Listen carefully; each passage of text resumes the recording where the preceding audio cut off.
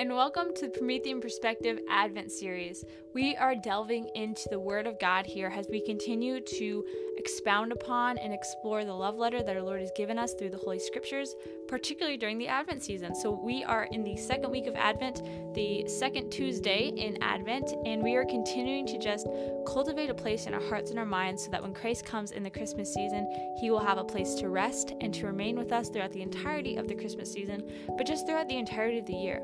And a way of really drawing close to our Lord and preparing a proper place for Him is knowing what He actually desires, who He actually is, what He actually wants to say to us. And a beautiful way of doing that is delving into the Scriptures, which I often call God's love letter to us, because that's truly what it is. It is a love letter of God assuring us of His mercy, assuring us of His forgiveness, assuring us of His desire to be totally and completely given over to us so that we may have eternal unity with Him.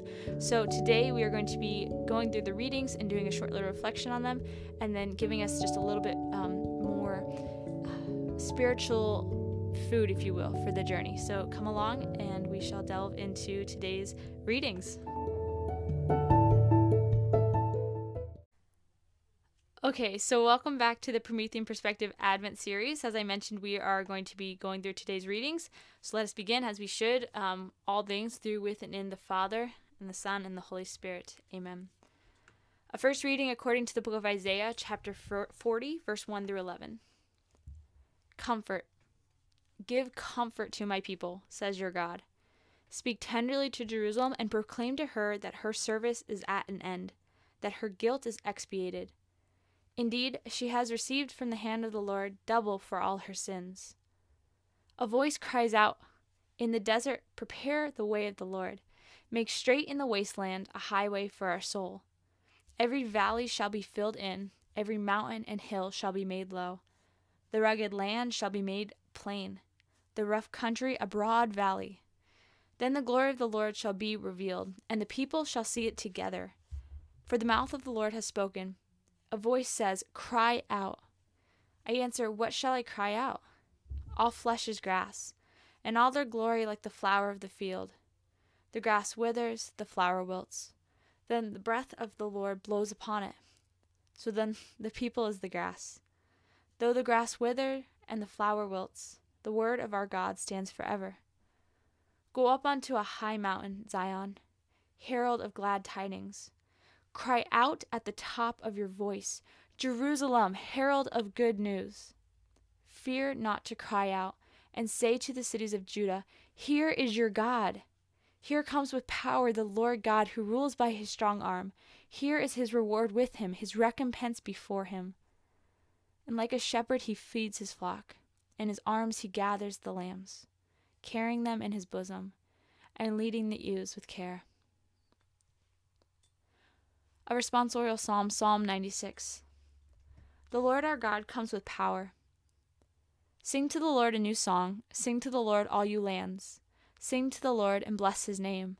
Announce His salvation day after day. The Lord our God comes with power. Tell His glory among the nations, among all peoples His wondrous deeds. Say among the nations, the Lord is King. He governs the people with equity. The Lord our God comes with power. Let the heavens be glad and the earth rejoice. Let the sea and all that fills it resound. Let the plains be joyful and all that is in them. Then let all the trees of the forest rejoice. The Lord our God comes with power. They shall exult before the Lord, for He comes to rule the earth. He shall rule the world with justice, and the peoples with His constancy. The Lord our God comes with power. Gospel reading according to the Gospel of Matthew, chapter 18, verse 12 through 14. Jesus said to His disciples, what is your opinion? If a man has 100 sheep and one of them goes astray, will he not leave the 99 in the hills and go in search of the stray? And if he finds it, amen, I say to you, he rejoices more over it than over the 99 that did not stray. In just the same way, it is not the will of your heavenly Father that one of these little ones be lost. So today is the feast of St. Ambrose. He was a bishop of Milan. He's also celebrated as a doctor of the church.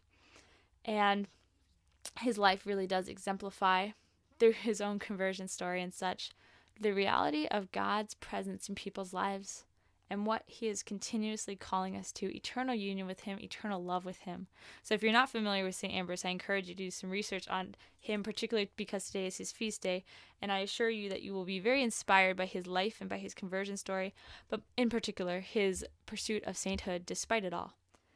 So in today's gospel, we see, particularly in chapter 18, verse 14 of the Gospel of Matthew, we see where Christ is speaking to his disciples, and he says to them, "In just the same way, it is not the will of your heavenly Father that one of these little ones be lost." Now, the reason why we're going to really be reflecting on this particular passage, this particular verse, is because in this statement, Jesus is stressing in the parable of the lost sheep that the shepherd leaves basically the entirety of his flock except for one, and he goes searching for that little one. But the parable also goes on, and Christ relays this with just such tender love, and you can just see that in the gospel passage, just the amount of love that he shares this particular parable with, because you know that he is indeed speaking and referring to the flock of his children within the beautiful body of Christ, within the church, that he would leave all to go after the one. And so this parable goes on to state that if he finds it, amen, I say to you, he rejoices more over it than the 99 that did not go astray. And the beautiful, stunning reality, my dear sisters and brothers, is that we are all one of those little ones. And to many of us, it may seem very unfair, very odd, that the shepherd rejoices more over one lost sheep than over 99. But this gospel passage enlightens us, because if we understand that each and every one of us is a lost sheep, only then does it make sense. And so as we continue to ponder this particular parable that Christ shares with his disciples, and oh, how simple and short it is essential that we reflect upon the shepherd's very intimate and deep desire to find the one. If we love our Lord, we must love what he loves. His concerns must be our concerns. His efforts must be our efforts. His diligence must be ours. He is so concerned and tireless and diligent in seeking out the one who is lost. This is the same care that God has for you, that he has for me, and that we are to have for each other. God can utilize us to go out and find the one sheep who is lost. Of course, in correlation with our free will and our choice to recognize that we first have been found, that we owe it to our Lord out of immense gratitude, that we, at one point or another, maybe we still are, lost sheep, and that he found us. He left the 99 because we mattered that much to him. And by the way, he found you worth dying on the cross for. We have to be concerned with what he is concerned about. We have to leave all and go after whatever Christ is asking of us. And so today's gospel passage really leads us to the reality of reflecting on that one lost sheep. And being lost in sin is not a pleasant experience. You and I both had that experience of being lost or being the one that's strayed away from the 99, or perhaps we know the one that is strayed away from the 99. Sin brings fear, it brings division, it brings confusion, it brings anger. But if we turn our eyes upon the Good Shepherd, in the midst of all of that, he will always give us hope and will always say, I'm coming for you. You may be the little lost one, but I will leave all and I will pursue you and I will rescue you. He never, ever gives up on us. Who are we to give up on him? Christ will restore in us the hope that we need to care for others just as he cares for us, to search for others, to search for other lost sheep just as he searches for us. And when he finds us, he is so delighted in that. And we too must share that delight with our brothers and sisters in Christ. So we end with a prayer, as we should always. Lord, in the midst of our lostness, in the midst of our confusion, in the midst of our division and despair and sinfulness, turn our gaze upon you. Turn our ear to your gentle voice. Permit us to trust you sincerely and deeply. Allow us to seek you above all else. May we always trust in your persistent and diligent love for us, your authentic love that permeates all other things, that is eternal and that pursues the one lost sheep. Jesus, enliven our trust in you all the more so we continue to prepare a place in our hearts and our minds for you to be able to rest when Christmas comes, for you to be able to rest and remain. We ask this through the intercession of your beautiful, immaculate mother, Mary.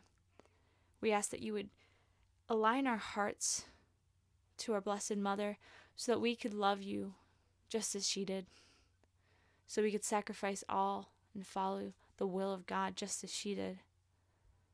We also ask the intercession of St. Ambrose, today is his feast day, that we would be able to pursue sanctity and sainthood just as he did. We ask all this in the name of the Father, and of the Son, and of the Holy Spirit. Amen. Well, God bless you, my dear brothers and sisters. I pray that the Lord is just continuing to draw you ever close to his beautiful and tender heart during this Advent season, and I will join you again tomorrow for another beautiful reading and reflection on the love letter of our Lord. God bless you all.